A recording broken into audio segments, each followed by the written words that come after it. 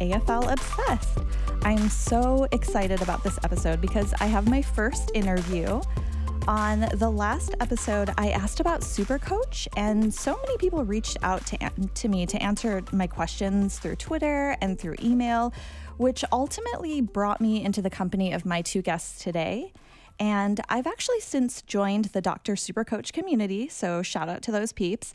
And I'd highly recommend it for anyone looking for footy chat, since I was so starved for that convo here. So it's a great site. And for anyone that's curious or getting into Supercoach, their latest episode on their podcast is actually a 101 kind of like starting point or refresher for beginners. So you can learn more about it too as we go through this together. So I'd like to introduce Doc from the community. He is an American living in footy country, like my dream life. And he does podcasting for the Dr. Supercoach community. So, hey, Doc. Hey, Rosanna. Thanks for having us on. I'm so happy to have you as like an extended American perspective. So that's super exciting. And also welcome to Chizo, who is one of the three owners and founders of Dr. Supercoach and one of the hosts of their podcast, Can't Speak podcast. Hey, Chizo. Thank you. Truth be told, Doc and I, we tried an arm wrestle to see who would be the first guest. We both got tired and gave up, so that's why we've got both of us. Well, you're both winners in my book, at least like when we're on the record. But welcome, guys. Thanks for doing this and being the first guest. And let's just dive right in because I literally have all the questions. Doc, tell us how you got into footy. I'm so curious, like maybe your first impressions, if you're willing, and maybe how did you find the team that you support? I know it's kind of a loaded question. No, that's a great question to start with. My first exposure into Australian rules football was growing up in the Midwestern United States. And I'm old enough to remember when ESPN was not the global sports conglomerate that it is today. And it was often starved for programming. And so when I would get home from school, as a kid, I liked professional wrestling. It's one of my guilty pleasures as a kid. And before wrestling came on, and this should tell you all you need to know about Australian rules football in the 80s, there was a half-hour show of roller derby, followed by 30 minutes of the VFL highlight show. And so I was watching both roller derby and the VFL, waiting for wrestling to come on. Oh, wow. And it was a radically different experience than anything I'd ever seen. And the things that stuck out with me were, it seemed like every game was played in the mud back then. It was just a slot fest. Every game seemed to be raining and the groundskeeping was terrible and every game was just played in a bog. Secondly, it was much more physical and violent than it is today. It seemed like there was just, it was very combative and occasionally a game of football would break out. And then you had what I remember jumping out at me was the umpires in their long white butcher coats, which I fondly remember and I wish they'd bring back today. So I had a curiosity, and the only frame of reference I had was American football on that. And I loved your analogy in the first episode where you said it was like you were trying to, watch and comprehend a game of Quidditch. And it just completely blew my mind of, what is this? When are they eventually going to try to score some touchdowns? And, why aren't they passing the ball? And it took me a while to get my head around it, but it always stuck with me and it made an impression on me. And one of the highlights that I will always remember of just kind of filing it away as something I need to remember is there was a pig that was released on the field at the Sydney Cricket Ground. And there's a famous call, I believe, by Sandy Roberts. And he is like, there's a pig on the field at full forward. Okay. And it had the name Plugger written on it, which was one of the players back then. And so for me, here you are, basically people fighting in the mud, trying to play football, and you have pigs on the field. And so that was my first impression. Now fast forward a few years, my wife and I honeymooned to New Zealand, and we caught a Geelong game, and I was trying to explain to her what Australian rules football was based on this, many years old recollection that I've recounted for you. And we got to watch Stevie J play, Stevie Johnson, and he, to watch his both brilliance and his risk taking and to watch his moments of brilliance, but then, a couple of facepalm moments as well, just always stuck with me as well. And it set up our later move to Australia, and where I would get deeply invested into Australian rules football. I support the GWS Giants in that I moved to Australia in 2010 when the GWS was just getting started, and I became a foundation member. My thinking was that they were new to Australia. I was new to Australia. I knew I wanted to learn the game. I was already kind of entranced by it. And I'm the type of person that just jumps in with both feet and gets stuck into something. So I actually, like I said, my family and I became foundation members. I used to watch their home ground being constructed on a webcam. Oh, wow. I went to their first family days. I went to their first team gatherings. I had a look at their first draft. And especially back in the early days, they used to be a very fan-friendly and accessible club as they were trying to put down roots in Western Sydney. And the players would hold over after the game.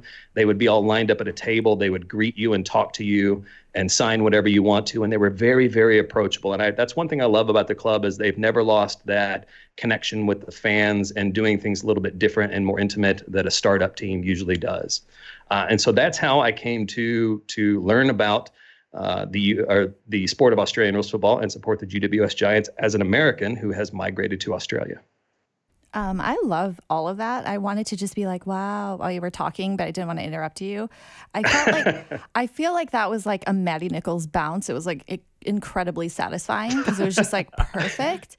So thanks for that. And sorry to like kind of continue along that, but I just wanted to know about your experience kind of going to your first game, just being an American when you were like on the grounds, like, I think you and I have talked about it a little bit, but maybe sometimes just like how others view you because they might just like hear you speaking and kind of be like, what are you doing here? I mean, have you ever had any like interesting experiences there? It's different being an American with a strong American accent in Australia. People automatically think that you're a tourist because not a lot of Americans live here, even though the cultures are pretty similar to one another. Especially being in Melbourne, they kind of peg you as an outsider straight away. And being able to talk about, let's say, tackling pressure in the forward 50s or hitouts to advantage, or to be, very literate in footy, it catches the Australians off guard. And it also helps them to warm to you really fast because a lot of people move here and they don't necessarily want to assimilate. And so, the fact that you're able to speak the language, that you've become, spent the time to research and get invested in the national sport, helps, I think, to show the Australians that you're here not necessarily as the ugly American, here to dictate that America is the greatest place in the world and everything should be like America, but you're appreciating Australia on its terms. I actually joined the cheer squad for GWS for a few years. This. And sat behind the goalpost and just got stuck right in. And there's always some questions. People always want to know your story. And once you kind of tell them, just like I've told you, it knocks down the barriers and they welcome you with open arms, and you're one of their mates really fast. Oh my gosh, I love that. Cheer squad is like my dream eventually. Like someday, I'd love to just kind of be a part of that. So thanks for that. And Chizo, I guess, how did you find the team that you barrack for? I guess, was it by default or decision? I feel like a lot of Australians just kind of support who their parents maybe support. So I just kind of wanted to know if you wouldn't mind sharing. I've thought about this answer for a long period of time, and I honestly have nothing satisfactory for you other than the fact that when I was 9 or 10 years old, Essendon was actually a decent team. I'm significantly older than that now, and they have never been a decent team since. So I'm really questioning my decision as why I went with them. So if you're ever looking for advice, don't just follow the team that's good now, because in the future they may not be. So are you saying that your family doesn't support Essendon? No, we all support completely different teams. We have no overlap whatsoever. I know my sister and my mum both go for teams because they like the colours. I went for Essendon because I think they were good at the time, which this is like 99, 2000 when they were, top of the ladder and you're basically unbeatable. And you get a lot of predictions about what you should go for or what team you should support based on where you come from, because the state that I grew up in has no AFL team. So there's no de facto kind of, or no default team that you end up going for. So you actually have the full range of choice. Whereas if you've got someone, growing up in a region that has an AFL side, you almost by default end up following them because you're, regional based. So I didn't kind of get pigeonholed into anyone and got to choose from, I had the pick of the litter and ended up with Essendon. And at this point in time, it's not working out great. Well, that makes it sound like you regret your decision making. Oh, absolutely. Have you seen how bad Essendon has been for 20 years? I have so many questions specifically about that club for you, but we'll get to that. So just in the light of Kobe, RIP, kind of passing, I'm just wondering, and I always think of this in terms of personally like an American Idol, but I'm wondering who your personal Kobe's are in the AFL, like maybe someone you look up to or someone that inspires you, like a current or former player. And I mean, not just who everyone says, you know what I mean? Just you personally. I'm just curious. I just want to get to know you better. So. Yeah, sure. I think honestly, you always gravitate to the side that you support. And so my AFL hero was James Hird. He was our last Brownlow medalist, our last premiership captain. And a lot of things have changed in the last 10 years by how he's perceived by the public for many reasons that we don't need to go into details. But he is still just, I'll watch, highlights of his on YouTube from time to time, just because I just thought he was a phenomenal player, a phenomenal leader, played the game in the right spirit and had the ability to put the team on his shoulders. And, if we were down and out, he would find something else. He would enjoy the difficulty and when the game becomes almost lost, he would find a way to rise another level. And I always admired that. And obviously that's, you're biased towards the team that you support, but I think if him and his prime will forever be, my idol in terms of AFL. Okay. Yeah, fair enough. I mean, I don't think anybody would argue that Hirdy's was a great player. And like you said, he was sensational, but things off the field are things off the field. But on the field, he was just the things that he could change the game and put the team on his shoulders and make them, stand up straighter when they thought that things weren't going their way. And a true leader has the ability to do that. And it's not something you can really learn. And it's more of an innate ability that, not too many people share in the, the grand scheme of things. Right. And how about you, Doc? I think the first person that really grabbed my attention was Gary Ablett. Moving here in 2010, I got to see him in his prime and junior. Sorry. Right, junior actually. And he is old. I understand where you got senior from, and we know Doc's getting up there a little bit in age, but I'm so he sorry definitely to means make junior. that assumption. It makes it even worse. Imagine him in a cheer squad with pom-poms now, doesn't it? Oh my gosh. I'm going to just... I have some choice words for you that I'm we'll going to be discuss looking offline. for you, just so I know you're not going to be you're not in the cheer squad anymore, but it'll just be something I think about when I see GSW games. I'm sorry. So Gary Ablett Jr. So Gary Ablett, and it was such a spectacle that my wife and I would go to neutral games out at what was then Etihad Stadium here in Melbourne when Gold Coast would be in town. I mean, we went to the Gold Coast St. Kilda game, which was not the most competitive of games in the whole world, but just to see him play, and we were just mesmerized by what he could do and the impact he had on the game. As I already mentioned, Stevie Johnson was one of my, you couldn't take your eyes off of Stevie J. He was either going to do something brilliant or, as I mentioned, just kind of facepalm if that high risk, high reward activity didn't quite work out in his favor. But I think the modern day Stevie J, and there's a bit of continuity within GWS in this, is I love watching Toby Green. And I know he gets a bad rap from so many people in the community, and deservedly so. I can tell you that, as I mentioned, Toby Green would be there after the games. He was one of the most friendly, engaging, players that are, some people are there just, putting in their time and can't wait to get off and go do whatever they were doing.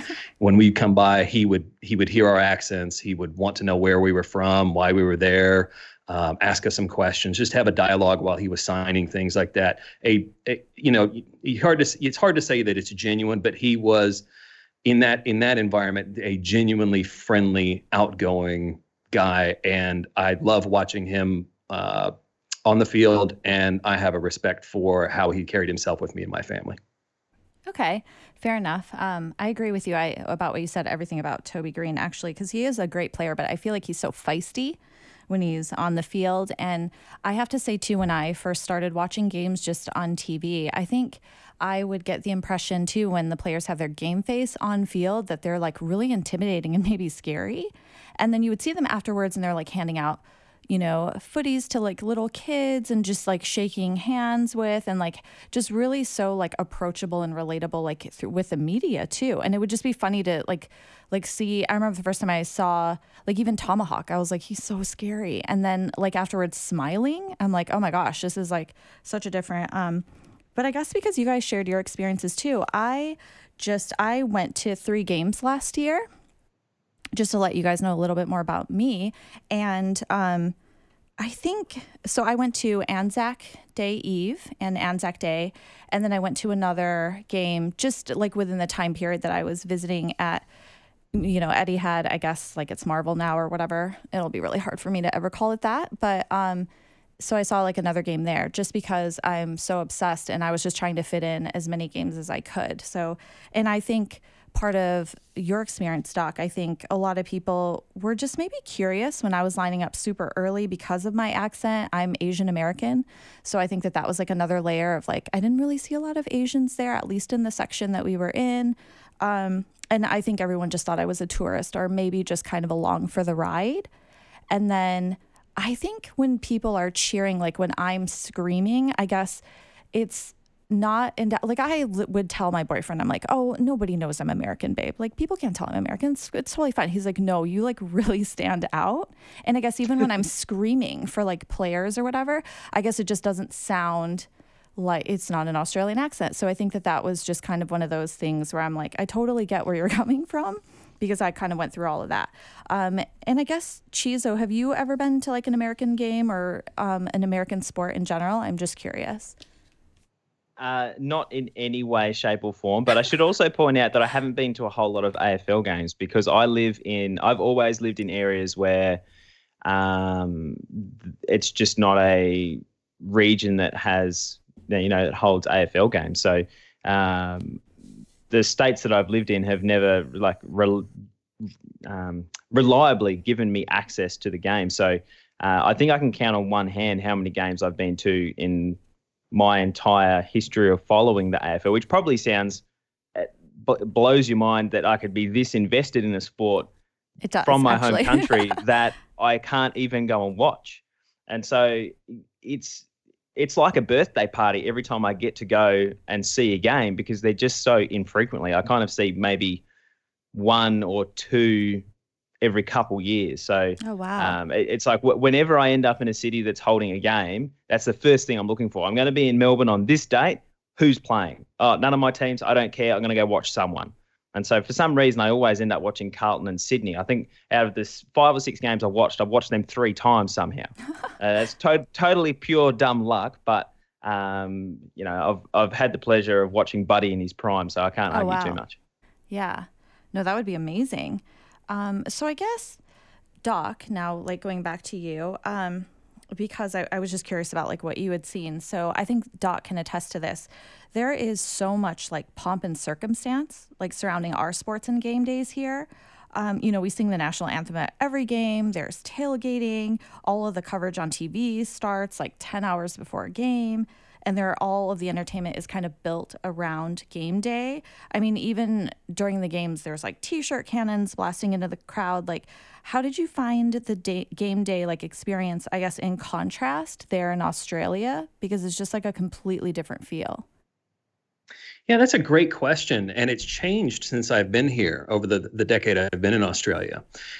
Now, Chizo, you're going to have to I'm sure you can correct and expand on what I'm about to say. But Sure. the VFL, as I understand it, grew up. The VFL is the predecessor to the AFL, and every team had a suburban home ground. So it was oftentimes, parks or the beginnings of stadiums that would have, walk-up seating on hills that turned into bleachers, et cetera. So it kind of, AFL at its roots, as I understand it, has a very approachable, but also not a sense of kind of a grand put on, like, as you mentioned, like the American sports, because it has rather humble roots as a suburban, in suburban footy grounds. Then, especially in Melbourne, you've had the consolidation of all the different Melbourne teams into two stadiums, the MCG and now Marvel Stadium. When I first got here in 2010, you still had, I think it was trying to continue to be a traditional game without a lot of pomp and circumstance. And over the last 10 years, you've seen, let's say, the introduction of LED scoreboards that surround the ground. You've seen the introduction of a lot of rock music that starts to resemble almost like a modern day NBA stadium experience. That is done for, the league would say, for additional revenues and fan engagement and fan enjoyment. But there was a lot of traditionalists who felt that the sport, and especially that environment that you're touching on, was becoming too American. And it was taking more of its influence from the NBA and the NFL than it was from the old suburban AFL grounds. So unfortunately, I think it's here to stay. I don't see them, because the revenue dollars and the advertising dollars that are attached to it, I don't see it ever going backwards and being more traditional for it. There is something, I think, that's overdone today, and it doesn't always fit. It seems like they're trying to evolve the, quote, fan experience faster than especially the traditional fans are ready for it to evolve. And, perhaps they need to think about how can they balance those two aspects, both the traditional needs of the traditional fans plus the needs for presentation value, not only to the people in the stadium, but the people watching on TV at home. And I think we can all agree that AFLX was not the answer to that. Yeah, I think we can all agree on that. I thought you were going to be like, no, I loved it. I'm like, oh, God. No. That's but hold on. That Doc would say that. No. The idea of AFLX was to play something that resembled an AFL game on a rectangular stadium. So it could be played on a soccer pitch or a football pitch, which if you were going to find a cricket ground, those are much harder to find, but there's soccer grounds and football grounds, whatever your code of football, pretty much throughout the world. So I think the idea of how can you play a fast-paced game that is high on skill, high on contact, with no pads, and how can you play it on a rectangular pitch to make it something that is exportable and replicatable, if I'm making up a word there, around the world, that was an admirable goal in and of itself. And then you're right, they tried to make it into some kind of bastardized new experience that was really heavy on promotion and rock music and this and that, and it just became an experience that wasn't satisfactory to anyone. I think if I interject just for a moment, the way that I kind of look at it is the AFL in its fans and the people that come to watch it, we have the fourth highest average attendance record for sport games in the world, in a population that's half the size of California. Now, to put that in perspective.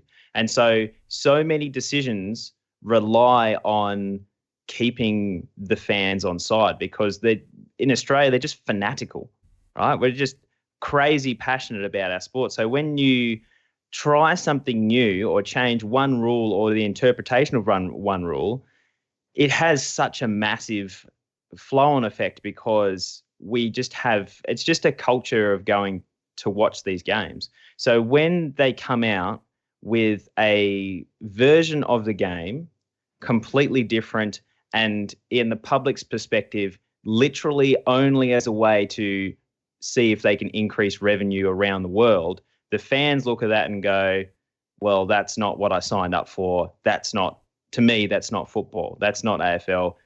I don't like it. And so it's more of a fact that the CEOs and the people that make these decisions are so clearly trying to go against what the fans actually enjoy that we tend to kind of push back and say, no, this is not what we asked for. We want our traditions to stay the same. We don't want to turn this into a commercialized thing where the rules are just to make it more enjoyable for audiences that don't understand the game. Because there's that underlying concern that every year they add more rules or change new rules, and in 10 years' time, we might have a completely different game that's going down the commercialized route. And I think that kind of ties in with what you were saying, Doc. And when you've got so many people invested in this sport, it's very easy to get them offside if you're, giving a politician's answer there where they're just not being open about the fact that they are trying to make a more commercialized version of the game, and so everyone can see through that BS, and then just like, well, I'm not going to support this. And from someone that's grown up with the sport, that's kind of my perspective about why AFLX didn't work, is because they didn't take the feelings of the people that actually love this game and grew up with this game into account when they decided to make AFLX. Yeah, two follow-up points to what Chizo was saying on two different counts. One thing, as being both an American, I'm now a dual citizen of the U.S. and Australia, and I do a lot of what I'll call bridge work in corporations, where I try to promote common understanding across the ocean about both countries and both cultures. I think a lot of people don't realize that the landmass size of the continental United States and Australia is within 1% of each other. In terms of the area. Right. But Australia has basically, in the same size, being the same landmass size as the continental United States, has basically the population of greater Los Angeles. And I don't think people equate just how big Australia is and just how sparsely populated it is. And I think that's always an analogy I try to use. And I know Chizo was mentioning that as well, but it rings pretty true in terms of just the comparison, just as a point of comparison between just the basics of both cultures. The other thing I think that AFLX screwed up on was, and this is an interesting dynamic that you may not pick up on being from the U.S., is people are fanatical supporters of their clubs. As a league, people are lukewarm at best about the whole idea of the AFL. And there's when people get unhappy with the league, there's always this kind of level of thinking that the clubs don't need the league. The league needs the clubs more than the club needs the league. Because if the AFL were to do something crazy, as Chizo mentioned, to go too far too fast, there's always this level of thinking that the clubs, just as it went from the VFL to the AFL, could reorganize into the new FL, whatever it is, and form a new league if the AFL gets too out of kilter. And so that there's always this weird dynamic between club and league, and people are much more loyal to their clubs than they are to the concept of AFL or the organization of the AFL. And one of the missteps that I think AFLX got wrong, but AFLW, the women's game, got right, is that they went for new franchises or new entrants of existing clubs. So in the AFLX, you had Jack Rewalt's Renegades versus Eddie Betts's whatevers versus this and that. And they were just made up teams. And there was no inherent brand recognition or brand loyalty that goes along with that. Versus the AFLW game has been established under the existing clubs. So Collingwood has an entry. Richmond has an entry. GWS has an entry. So you have your natural fan base that is already loyal to the colors, loyal to your song, loyal to the identity of the club. And they're simply appending, and they're including the women's team into what then becomes another franchise of this club. And these same clubs have, let's say, netball entries and other team sports entries. It becomes a group of different teams all playing different sports under one common identity. And I think the AFLX would have had a better chance if it would have picked 4 clubs to compete against each other, so that you would have had some inherent club rivalries, and you would have invoked all the passion associated with barracking with your club and against someone else's club, versus some kind of generic brand that, as Chizo mentioned, that was an obvious cash grab that people had no inherent loyalty to. Right. I mean, I agree with everything that you both said. I think, and you made some really great points, both of you, about just behind the scenes and kind of watching it too. Because I know just from the outset, I was like, ooh, cryo and confetti now. I mean, in theory, yes, I would love for the game to be here, for instance, and, to be an international sport.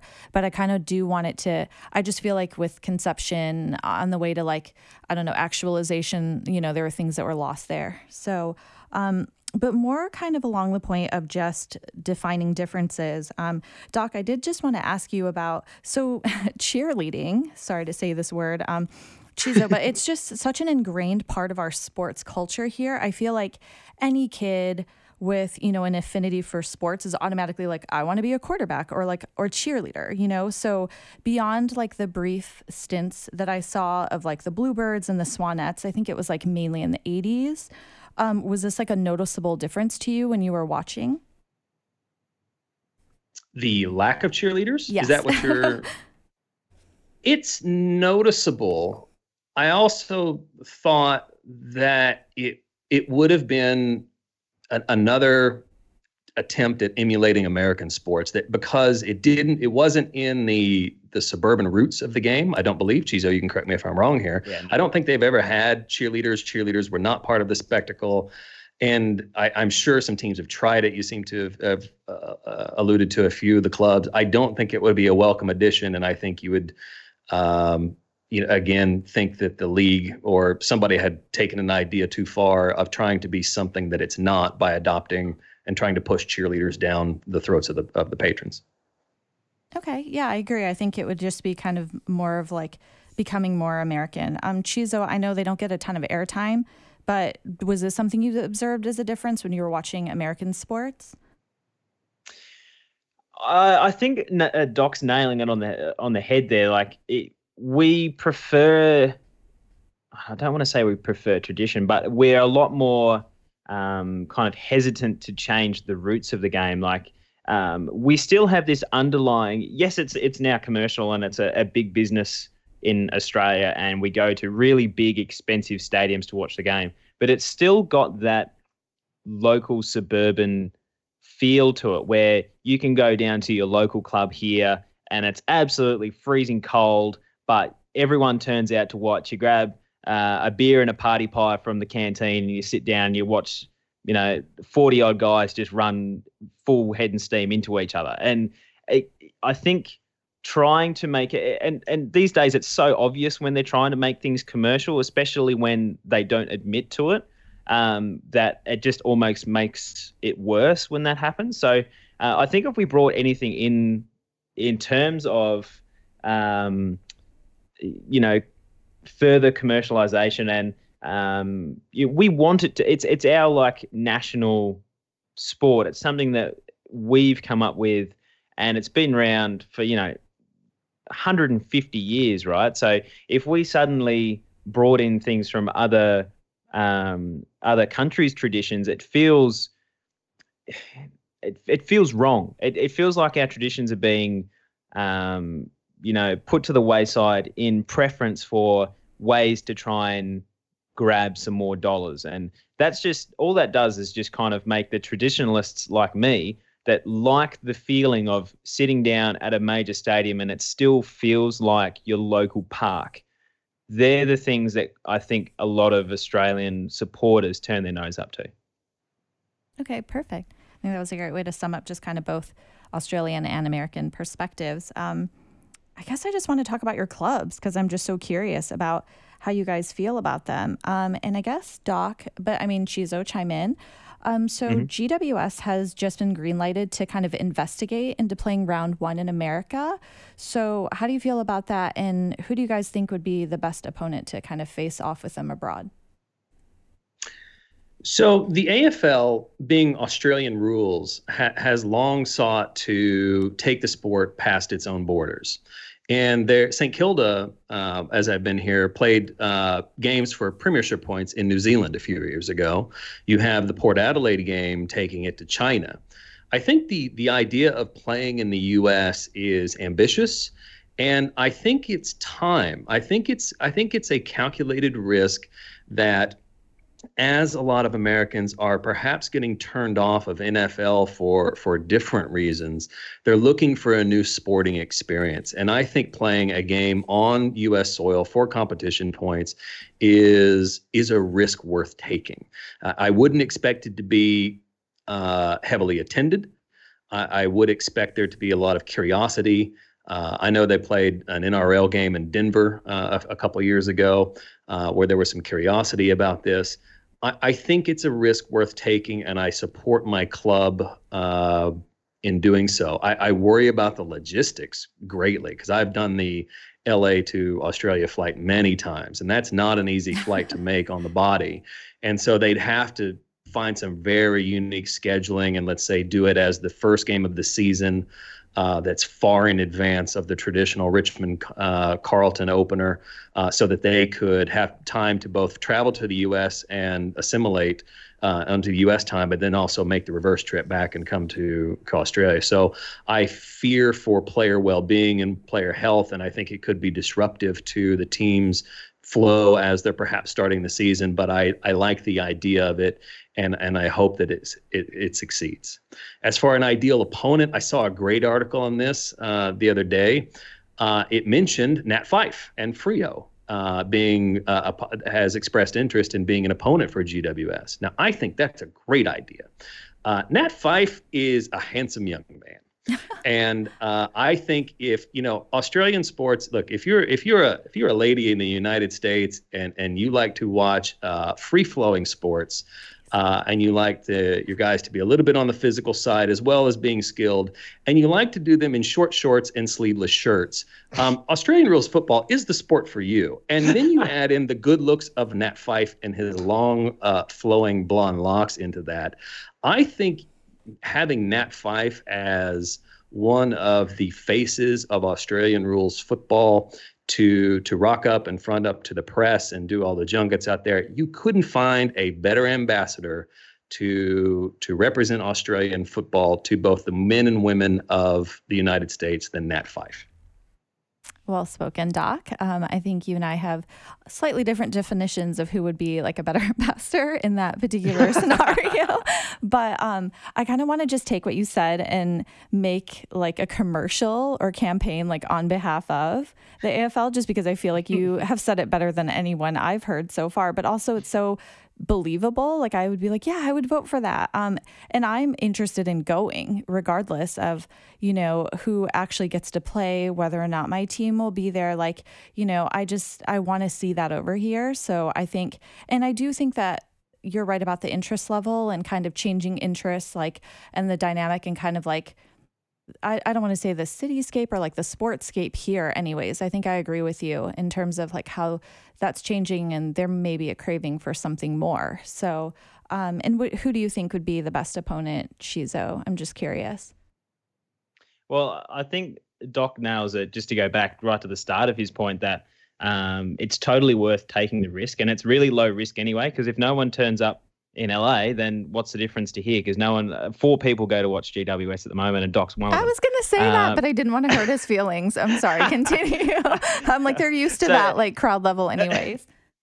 So that doesn't matter. And I think there's definitely a market where the traditional side of our game would definitely appeal to a large percentage of an American audience. So I think if it becomes more readily available, that'd be fine. I would probably not have it at the start of the year because of the same travel reasons that Doc put in place. I think if we're going to have like an overseas, few games, why not have them as like an overseas kind of round? So like we've got an LA game, we've got a China game, we've got a New Zealand game, kind of thing like that. It's like almost like this one big event where we're kind of pushing the game out there rather than just have these little scattered. And then you can have the bye the week after, so you've got that time to recover. But that's kind of my point. What was the question again, Rosanna? I always have this where I go on this tangent and I just go in my own little cul-de-sac. We're so surprised that you've taken this like chicane. Forget what we're talking about. Just the best opponent that you the best opponent. Right. Okay, Bomber. Wow, that was perfect. I'm like high-fiving you. I think it can't be one of the big clubs because it would take, I think the AFL would be hard pressed to do a big club like Collingwood or an Essendon like that, for the reason that that would be taking away a guaranteed revenue that they would have in a game in Australia. If they're going to take a risk and experiment, it has to be with a side that is less essential to the running of the AFL machine and keeping things ticking over. I mean, there's reasons why the highly attended games, you know, all like we don't have a perfect fixture that's even for everyone, because there's just games that get more fans to that are more lucrative. And so rather than make it in 100% fair for everyone, there's a trade-off between the financial aspect of Essendon playing Collingwood twice a year, every year, for example. So I agree with Doc that it has to be someone like a Freo, you know, maybe in North Melbourne or someone like that. But you do also need to advertise it in a way where you've got there's only a few faces in the AFL and leadership positions that kind of bode well from an advertising perspective. And this is not a blight on someone like Jack Ziebell, but, you know, someone like Nat Fyfe would definitely be greater. They would get a greater reception from people, I think, just from the fact that when he tends to talk, people tend to sit up and listen to what he's got to say. Hi everyone, it's Rosanna, and I really hate to cut Doc and Chizo off, but we just have so much to discuss that I really feel like I need to break this into 2 different parts, but you won't have to worry. You won't have to wait as long. I'm going to be releasing the second part next week, so tune in next week. Thanks so much for listening, and we'll talk footy soon.